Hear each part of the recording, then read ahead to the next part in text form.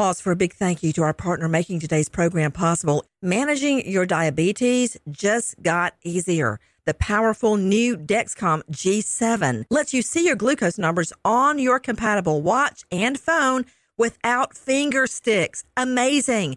And because Dexcom G7 is the most accurate CGM system, you can be confident in your food, your exercise, and medication decisions. All those decisions can lead to big results, like more time in range and a lower A1C.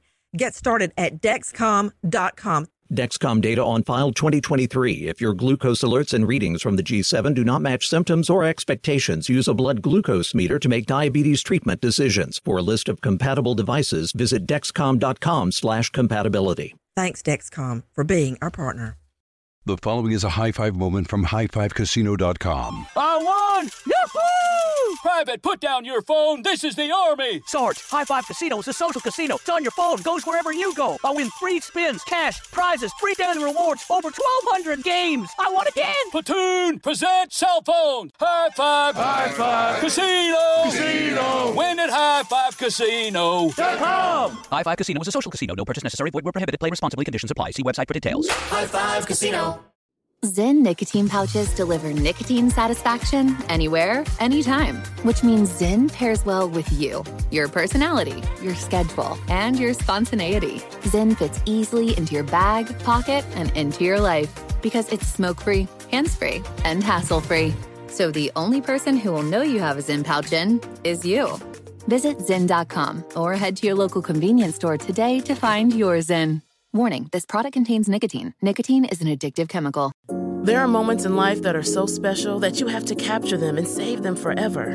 They are one of those once-in-a-lifetime events, like your baby's first steps, the first time you bring your family pet home, or your daughter's first dance performance. With iPhone 15 Pro, more storage means you don't have to delete anything that can become a lasting memory one day. And it's important to be able to share these moments with family members who weren't there to see them in person. Store more, share more. Connect with iPhone 15 Pro on AT&T.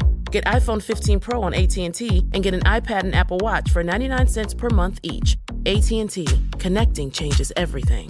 Limited time offer. Requires 0% APR 36-month agreement on each. Well-qualified customers. Other terms and restrictions apply. See att.com/iPhone for details.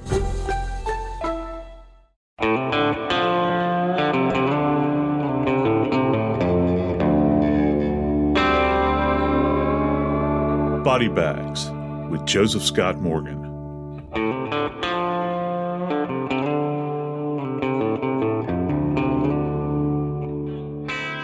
Farming is a difficult way of life, and no other type of farming is as hard as hog farming.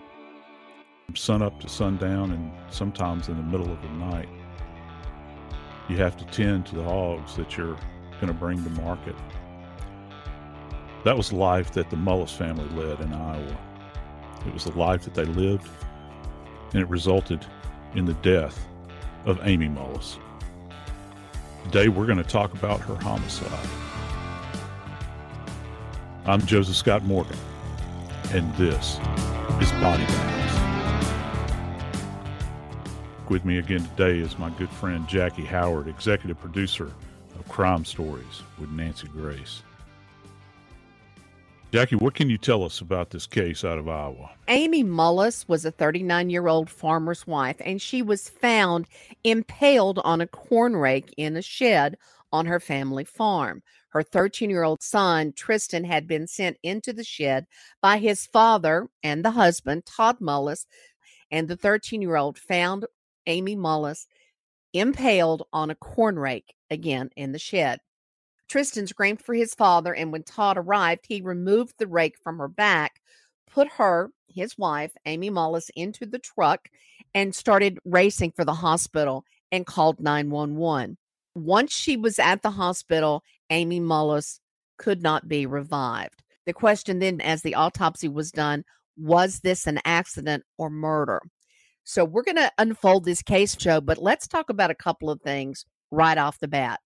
First, what is being impaled? It's not something that you commonly come across in everyday conversation, though, is it? You know, we think about when people die as a result of what we refer to in forensics as sharp force injuries. That generally involves something like stabbing, which means an instrument that is an edged weapon, like a knife, single edge, or maybe you have a knife that is a double-edged knife. Commonly, that's what we think of, but this is something completely different. Impalement, many times, not every time, but many times it has almost an accidental connotation to it. And it generally means that someone falls back on a penetrating object or falls onto a penetrating object. And we heard this term coming up over and over again, particularly early on with this particular case over the years and the months that this thing kind of ground through the court system. But this is what's kind of interesting about impalement. Impalement, as I said, generally implies many times an accidental event. I've worked cases where I've had car accidents where people have been impaled on pieces of metal, for instance, inside of vehicles. I've had people that have taken great falls off of buildings and this sort of thing and have been impaled on an object. But impalement actually goes back in our history for hundreds and hundreds of years. It's actually a form of torture, and it was actually a form of execution. People would be impaled, generally on a stake of some kind or a metal rod. But in this particular case, the implement that we're talking about is kind of interesting, Jackie. It's called a corn rake, which many people might not be familiar with. It is an unusual instrument, but if you think about a pitchfork, most people are or have an image in their mind of what a pitchfork is, if nothing else, from the famous painting of the man and woman standing holding a pitchfork in front of their house. So a pitchfork is a metal utensil on usually a wooden handle that's lengthy, that's used to help make it easier to move product or produce of some kind. So what kind of an injury are we going to see with a corn rake? It is a 4-tined instrument, which means it has 4 prongs. Pick it up from there, Joe. Yeah, Jackie, it's a unique instrument. You were talking about pitchforks. And pitchforks, if our listeners will just kind of think about the same action that goes into, say, shoveling something, you can kind of marry that up with an image of somebody using a pitchfork. But a corn rake is something that is completely different. And keep in mind, the Mullis family, they were hog farmers. Matter of fact, this property they have is vast. They've got these 2 gigantic sheds that are on the property. Call them shed implies that it's some kind of tiny little dwelling. It's not. They're the size of what you would think of commercial chicken houses, I think. And there's 2 of them. And within these sheds, they raised hogs, and of course they would start out with piglets and raise them up from a young age. And of course, what is it that hogs famously eat? Well, some people might say everything, but in this particular case, you feed them corn, and many times the corn is still whole corn. This corn is still on the cob, and so when you're using a corn rake, you contain the corn cob, say for instance, in a crib. People have heard this term, a corn crib. And in order to get the corn out of the crib, you have to rake it out, just like you use a rake to rake leaves. Only these 4 tines are bent on this corn rake at about a 90-degree angle, and they're kind of sharp, very pointed on the end, and they're ghastly. These things are ghastly when you look at them because they're roughly it looks to be about 5, 6, maybe 7 inches in length, and then the tines, the distance between each one is about 2 to 3 inches. So it looks like a gigantic claw, if you'll just imagine it like that. And certainly the penetrative ability of one of these tines could send it deep, deep within the body. And, when I viewed this corn rake on several occasions, it was admitted into evidence in the subsequent trial. And it is, I've used the term, I think, ghastly before, but you have to, when you take a look at it, you can see this thing, and it's old. It's been used for a long, long time. It does have a wooden handle, and it's weathered in appearance. And even the tines of this implement are rusty And in a couple of the crime scene images, you can still see where blood has tracked down a couple of these tines and still remain there, even when the cops got there to take photos at the scene. Just to clarify one point for our listeners, Joe, when you say corn crib, you are actually talking about a barn. This is not like a little manger. There was something that hogs eat out of. You're actually talking about a barn. Yeah. And generally in a large storage area where if you can, and you have to think about this. This is a full-on industrial operation that you have here. It's like I said in my opening, this is a 24/7 job. And so when you're going to feed this many hogs, and keep in mind, they eat constantly, they would deliver corn, say, for instance, or feed in the back of a large truck and essentially dump it into the storage area where it would be kept. And then you would take this corn rake, literally, remember I talked about how it acts like a claw, grab the feed and draw it out like that. So this is an implement that had been used for a long time. I suspect that there was probably, in an operation this size, there was probably more than one there on that property. Joe, in looking at the injuries that would have resulted, let's just say you fall on a corn rake or a pitchfork. Those injuries are going to be a little bit different because of the slant of the tines. Now, we again do know that the tines are metal and they can be anywhere from 4 to 6 or 7 inches long. So given the shape of this instrument and what it is used for and the length of those tines, what kind of injuries or punctures could we expect? It's not long enough to go all the way through the body, but what can we expect in that type of an injury? Well, there's a couple of things that we're going to look for in the morgue, at autopsy, when you're examining these kind of wounds, much like a bullet wound. We think about the angle of travel or the essentially the trajectory of the round as it passes through the body. It's no different here, Jackie. We do many times the same thing, for instance, with stab wounds. We examine and trace actually the direction of travel of an object as it passes through the body. So when we're looking at a body that has been impaled like Amy Mullis's body would be, it's not uncommon for us, say, for instance, to take a dowel rod, a very thin wooden rod, for instance, and place it into the defect. And just imagine this. And sometimes they'll be multicolored. And you run this dowel rod into the wound itself. And you can, if you take the photo just right, you can get an idea of the angle of injury. And you document those dowel rods as they're coming out. We take a picture of these rods in place so that when we go to court with a case like this, we can demonstrate this photographically. And it's quite striking when you see it.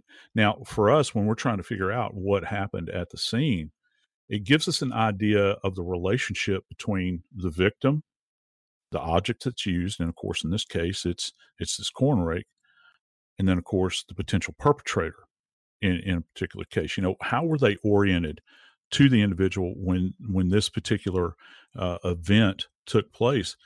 And right you are when you're talking about how deep these tines can penetrate into a body. And just to give you an idea, when the forensic pathologist did the examination on Amy Mullis's body, she opined at that particular time that these tines entered through what's referred to as the intercostal space. And I'd like everybody that's listening right now to just touch your ribs on the side, and the kind of meaty portion that's in between each one of your ribs, that's an intercostal space. So it's muscle that it passes through.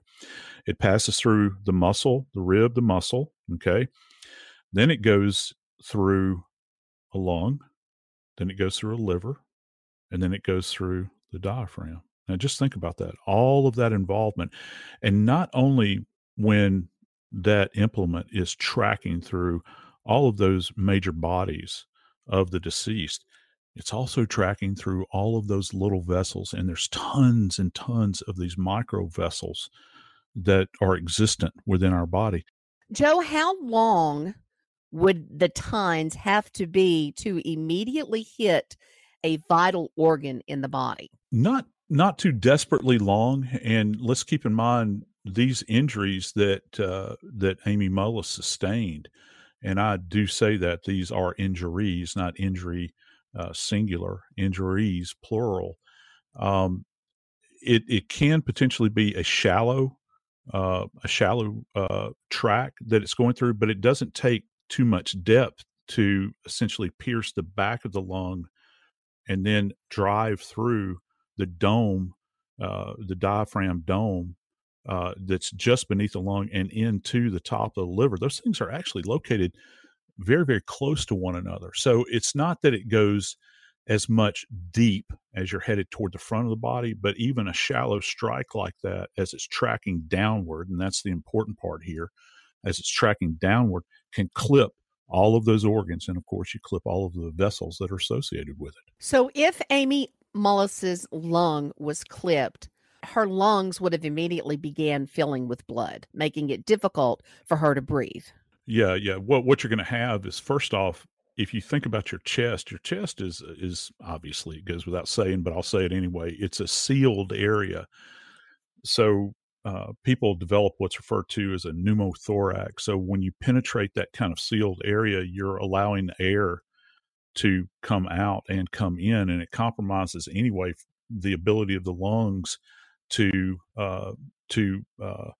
take up oxygen and release oxygen. And then on top of that, you're insulting the lung by puncturing it. So you've got this kind of twofold event that's going on. You've really got a problem here whenever you injure the chest like this. You're not just opening up this space around the lung, which is actually called the pleural space, but you're going into the lung itself, which contains a lot of vessels. Those vessels are clipped. So right you are when you talk about this kind of indwelling hemorrhage that's going on within the lung tissue, what's called the interstitial tissue. But on top of that, all of those little microvessels that you've clipped passing through that intercostal space on the back of this individual, that blood is now diving into that open area around the lung where it should just be air in that space. Now it's filling up with fluid as well. So you've got a lot to deal with if you're, say, for instance, a person that's a trauma surgeon or a trauma ER nurse and this sort of thing, where you're trying to save this person's life. You're having to put out multiple fires at the same time.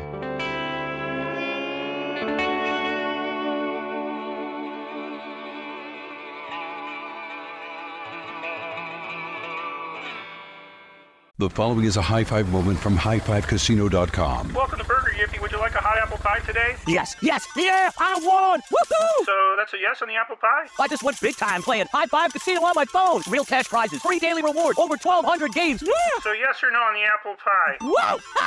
I won again! I'll take that as a yes. Drive around. Have you had your high five moment today? Only at highfivecasino.com. High Five Casino is a social casino. No purchase necessary. Void where prohibited. Play responsibly. Conditions apply. See website for details. High Five Casino. Is getting gas at Exxon burning a hole in your wallet?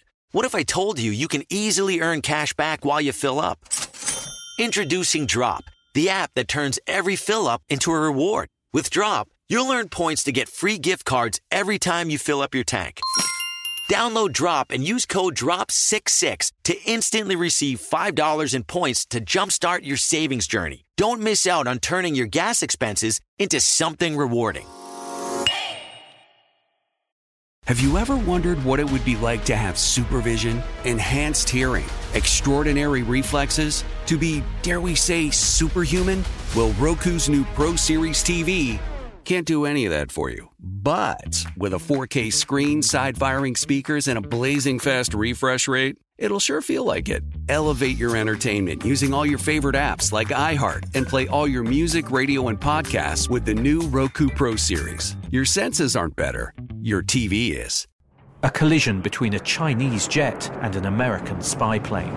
He came and rammed into our left wing. With relations increasingly strained, what are the chances of things spinning out of control? The Western world was asleep. I'm Gordon Carrera. I'll be exploring the friction in this most important of relationships and asking, has the West taken its eye off the ball? You cannot ignore China. From BBC Radio 4, this is Shadow War, China and the West. Listen wherever you get your podcasts.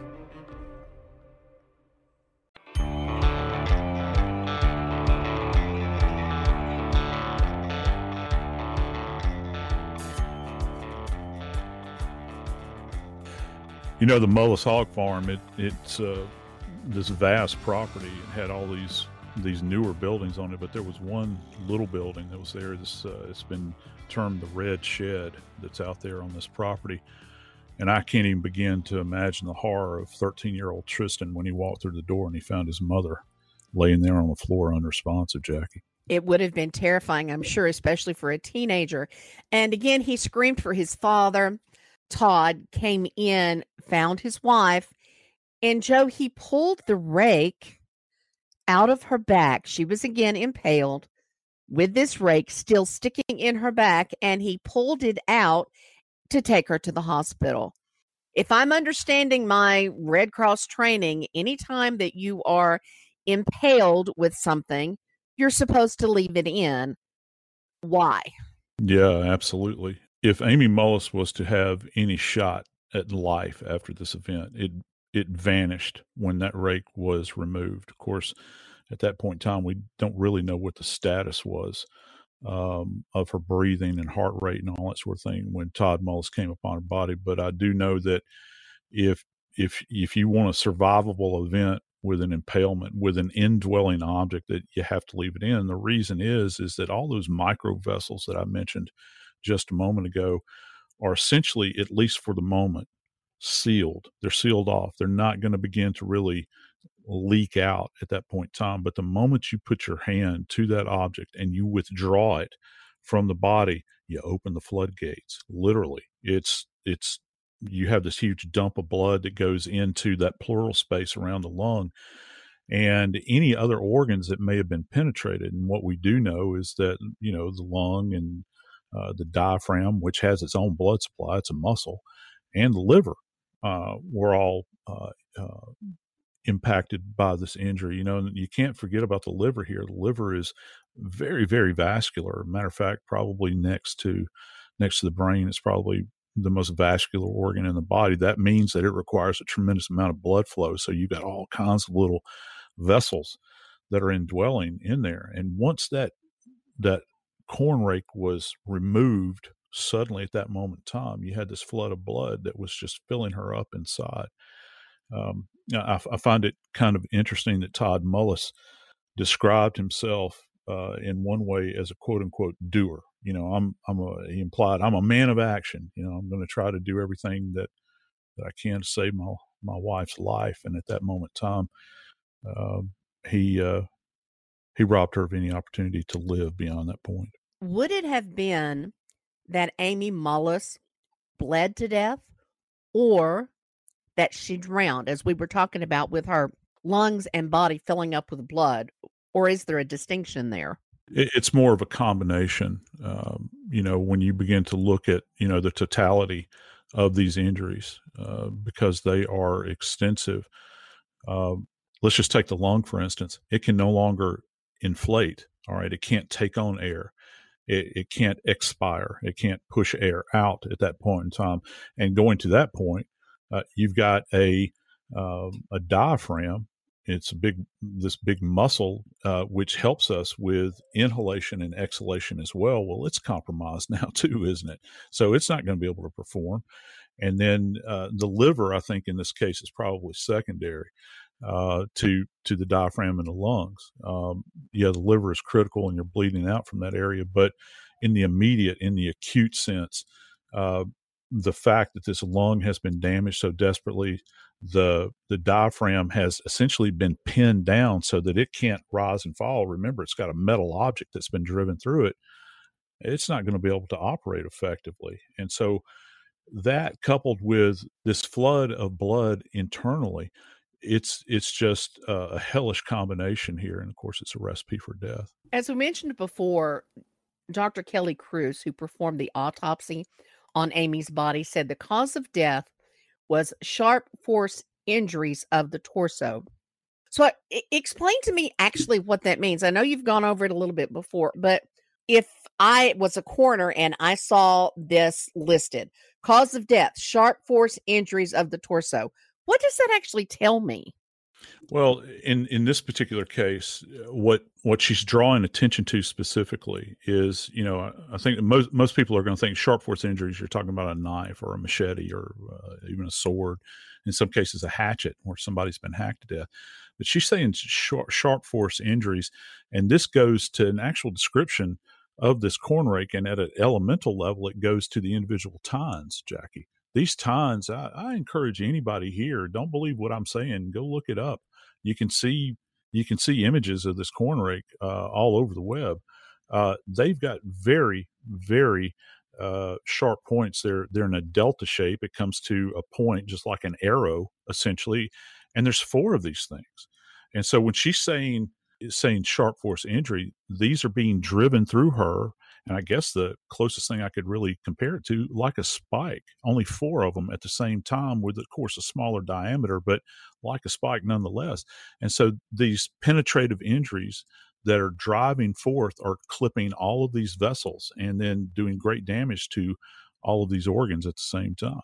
We know that Amy Mullis had a medical procedure a few days before. The family member said that she had been dizzy a few days before.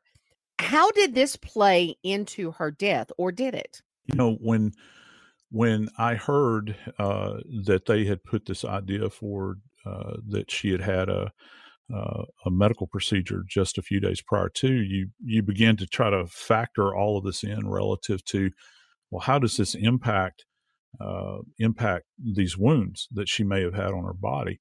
And I think one of the narratives that was put forward by both Todd Mullis and, of course, Tristan had mentioned this too, is that Amy had complained of feeling dizzy. And it was at that point in time that Todd Mullis had told her, you need to go into the house and rest. And this was as a result of this procedure she had undergone. However, I got to say, Jackie, with how extensive these injuries were that she sustained, I don't care what your medical procedure was that you had just a few days prior to this. These are without a team of cardiothoracic surgeons right there, and the fact that this instrument had been removed from her, this injury would not have been survivable by the most healthy among us.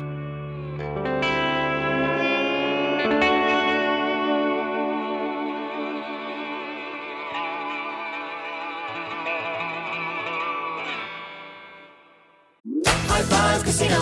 High Five Casino is a social casino with real prizes and big Vegas hits at highfivecasino.com. The hottest games right from Vegas, and all winnings go straight to your bank account. Hundreds of exclusive games, free daily rewards, and come back to get free coins every 4 hours. Only at highfivecasino.com. High Five Casino is a social casino. No purchase necessary. Void where prohibited. Play responsibly. Terms and conditions apply. See website for details at high5casino.com. High Five Casino. Ever tried to tackle a home improvement project without making 10 trips to Home Depot? What if I told you there's a way to earn cash back while you shop? Introducing Drop, the ultimate rewards app. With Drop, you can earn free gift cards by shopping in-store or online at Home Depot and tons of other stores. Download the Drop app today and use code DROP33 to get an instant $5 in points. That's Drop, your go-to for shopping rewards. What are you looking for in a new smart TV? 4K picture quality? High quality and immersive sound? A sleek design? All of those are givens, but only the new Roku Pro Series has all of those and the Roku streaming experience. An award-winning OS. Get fast, easy access to all your apps like iHeart, where you can stream all your favorite music, radio, and podcasts all day. And regular, all-inclusive trips to Roku City. The new Roku Pro Series. A smart TV built by the streaming pros. Hello, I'm Dr. Michael Mosley, and I want to let you know about my new immersive BBC Radio 4 podcast series, Deep Calm. It's all about how to tap into and activate a remarkable system that we all have, hardwired inside of us, our relaxation response. And it's been developed to be listened to at any time you want to really unwind. I hope you'll listen wherever you get your BBC podcasts.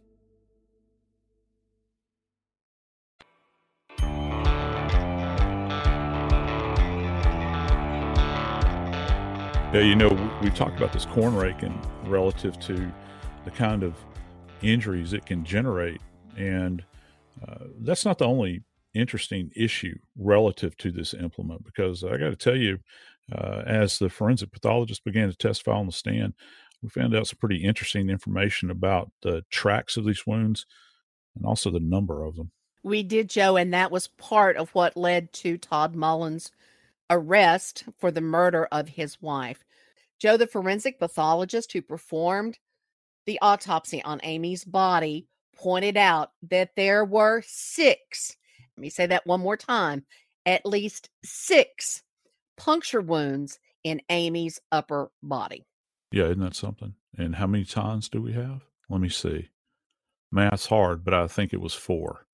We had 4 tines on this corn rake that they have admitted into evidence. And I'm sorry, a 4-tine corn rake cannot make or generate 6 injuries in one blow. So it takes us down this trail here relative to the physical evidence that we have and what we're observing in the morgue. After the wounds have been cleaned up, after everything has been removed that might impede our ability to truly observe these injuries as they should be observed and document them. After all that's been cleared away, we can actually appreciate that there are 6 different, what we refer to as punctate injuries. That's a term that's used by forensic pathologists. Punctate injuries that essentially means puncture wounds that go through the body or into the body.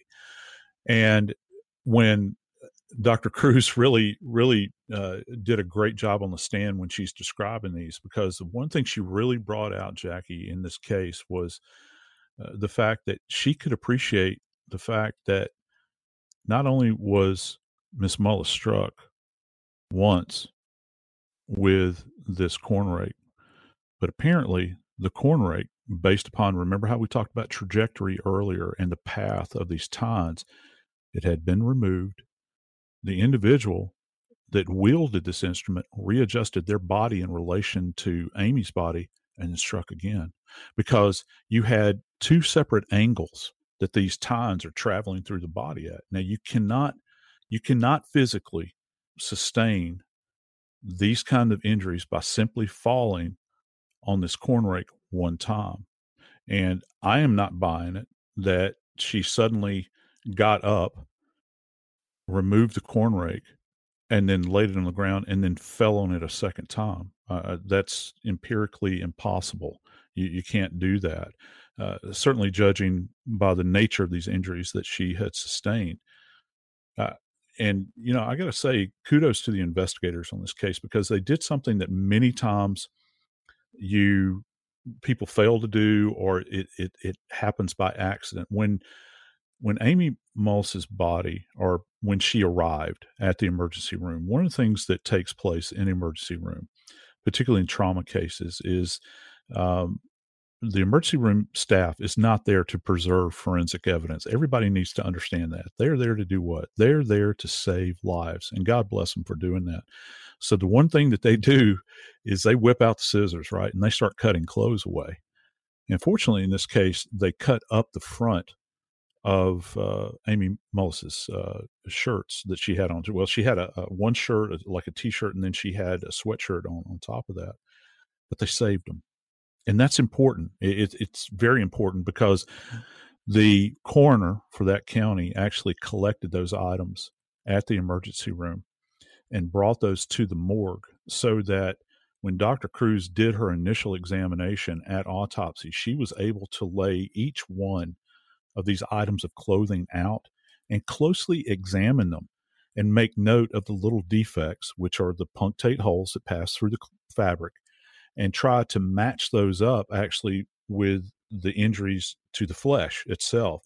And not only does she have one example of this, she's got 2, because we have layered clothing at this point in time. So now just imagine you've got multiple punctate injuries, not just to the flesh, but you've got it to a T-shirt and you've got it to an overlined sweatshirt as well. And she was able to take images of these with scale, which means that you take a ruler and you place it adjacent to these openings in the clothing and over the wounds themselves. And it gives you an idea of the depth. It gives you an idea of the breadth of these injuries. And so that people that are on the stand, when they're looking at these things, they understand, oh, okay, the relationship between the corn rake and the distance between those tines and the relationship between that and the injuries on the body, they can see that it kind of marries up. It doesn't take a rocket scientist to do this. It's very logical as it's laid out. And Dr. Cruz did a fine job of this. The clothing wasn't all that was saved for forensic examination. No, it wasn't. And we have to bear this in mind. Remember, Amy Mullis's body was transported to the hospital by Todd Mullis. She's gone through all of these life-saving measures where they've attempted to bring her back when they got their hands on her at the emergency room. Her clothing's been cut away at this point. And, oh, by the way, the infamous corn rake, it was pulled out of her body and it was left there at the scene. So as the police began to process this scene out there, and what they would have done is taken overall photographs of that corn rake in that little red shed in there. They would have taken it overall photos so that you could see the position of the rake itself in relation to all of the walls around there, any kind of blood droplets that are on the ground, the initial position in which they observed the rake. Remember, you're not supposed to touch it out there. You just leave it in place and take photos. But after they did that, Jackie, they collected this thing up and they brought it to the medical examiner's office so that the forensic pathologist could actually examine the instrumentality that was used. Now, having worked in medical examiners' offices and coroner's offices my entire career, this is one of the greatest bits of assistance that we can receive from a crime scene, because we're not always fortunate enough as medical legal personnel to go out to a scene, particularly if there's not a body there. So it's very abstract. Remember, the forensic pathologist was not out at the scene. She's taking in all of this information that's coming into her from the police and the emergency room staff and all this sort of thing.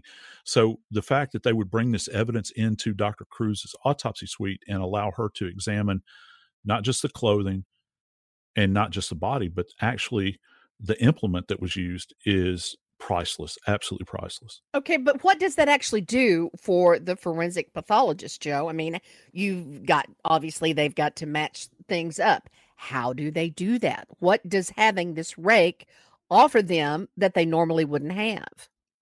Well, in forensic science, we talk about things that are within the scientific realm of possibility. Okay, what's real and what's not. Is this even a possibility? And so, first off, the physician, I can only imagine she probably would have taken that corn rake and held it up on edge. Remember, this thing is at a 90-degree angle. It's kind of odd in its shape. And she would have considered that by holding it over the injuries themselves to see, is it possible that this implement could have generated these wounds?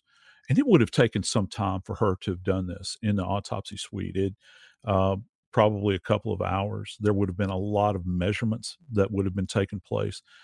And she would have considered this based upon the physical injuries that she's observing on Amy Mullis's back, and then comparing that to the dimensions of the corn rake. Remember, you're thinking about these tines being maybe 2 to 3 inches in width. That means the distance that they are apart, and then the overall length of this thing. And holding it in her hand, she can get an idea. It's very tactile. She gets an idea of the weight of this thing and what would it have taken. When I consider this and I think about what happened to Amy Mullis, this is an event, at least to my way of thinking, that she was probably not driven down onto this thing as much as it was driven into her. Maybe she was laying on her front or on the anterior aspect of her body, and it was driven down into her back. Some of this can be evidenced, and I think it was one of the things that Dr. Cruz, the forensic pathologist, brought out, is that on the left aspect of Amy Mullis's face, along her left jawline, there was a severely abraded area, almost consistent, would say the left side of her head being driven into the ground, pressure being applied, almost as if she is being held in place as this is going on. Todd Mullis was a big man. He was a powerful man. There was also evidence, and I think this is kind of interesting as well, as abrasions and contusions on the backs of Amy Mullis's hands and arms. So that gives you an idea that she had an awareness that she was maybe making an attempt to fight back in these ghastly sets of circumstances. What we found out during Todd Mullis's trial is that Amy Mullis was having an affair. And one of the things that Todd answered questions about when he took the stand was his Google searches on his iPad, which included phrases such as killing unfaithful women, what happened to cheating spouses in historic Aztec tribes, and did ancient cultures kill adulterers? Now, I know you're not a computer forensics person, Joe, but how did all of this information gather together to come into Todd's conviction for murder? It's a perfect combination of physical evidence and circumstantial evidence. I mean, and it's for those in the forensic world, those of us that go out and gather evidence, whether it be digital evidence like on a phone or a computer or some other type of device, or if it is actually examining a body that's been just traumatized beyond anything that someone can possibly imagine. It's the totality of all of that data coming together. So and it's all dependent. None of that stuff works. And I want to say this plainly. None of that stuff works unless you have a good prosecutor, because it's not the forensic pathologist's, job. It's not the digital forensics person's job to develop a narrative and tell the tale of what actually happened. That's the responsibility of the prosecutor. They have to be sharp enough to take all of this data that we put together in our world, this big umbrella that we fall beneath in forensics, take all of that data, be sharp enough to take it and tell the tale of what actually happened. Remember, there was in the end, Todd Mullis wound up in jail, but in the end, there were two witnesses to this actual event, and Todd Mullis was one of them, and the other witness is dead now. Todd Mullis was convicted for the murder of his wife and sentenced to life in prison. However, he still claims that he did not murder his wife. You sit back and you think about this farm that had existed for years and years and years, and though I'm sure a little smelly because it was a hog farm, it's a bucolic area, beautiful area of our country, and I don't think that anybody in that community will soon forget how brutal and horrible Amy Mullis's death was.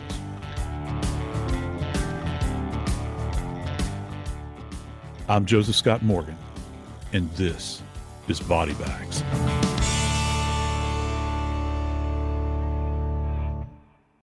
High Five Casino. High Five Casino is a social casino with real prizes and big Vegas hits at highfivecasino.com. The hottest games right from Vegas, and all winnings go straight to your bank account. Hundreds of exclusive games, free daily rewards, and come back to get free coins every 4 hours. Only at highfivecasino.com. High Five Casino is a social casino. No purchase necessary. Void where prohibited. Play responsibly. Terms and conditions apply. See website for details at high5casino.com. High Five Casino. Constantly making trips to Home Depot? Introducing Drop, the app that rewards you for every shopping trip. Earn free gift cards for shopping. Download the Drop app now and use code DROP33 to get $5 in points. Hello, I'm Dr. Michael Mosley, and I want to let you know about my new immersive BBC Radio 4 podcast series, Deep Calm. It's all about how to tap into and activate a remarkable system that we all have, hardwired inside of us, our relaxation response. And it's been developed to be listened to at any time you want to really unwind. I hope you'll listen wherever you get your BBC podcasts. Hello, iHeart listener. We have a confession to make. Both iHeart and this commercial you're listening to right now would probably sound a heck of a lot better on the new Roku Pro Series TV. It's got side-firing speakers that fill your room with sound, Dolby Atmos audio that puts you right in the middle of the entertainment, and the ability to pair seamlessly with your home theater sound systems that already have surround sound and booming bass. If all that sounds too good to be true, it'll sound even better on the new Roku Pro Series. Your hearing isn't better, your TV is.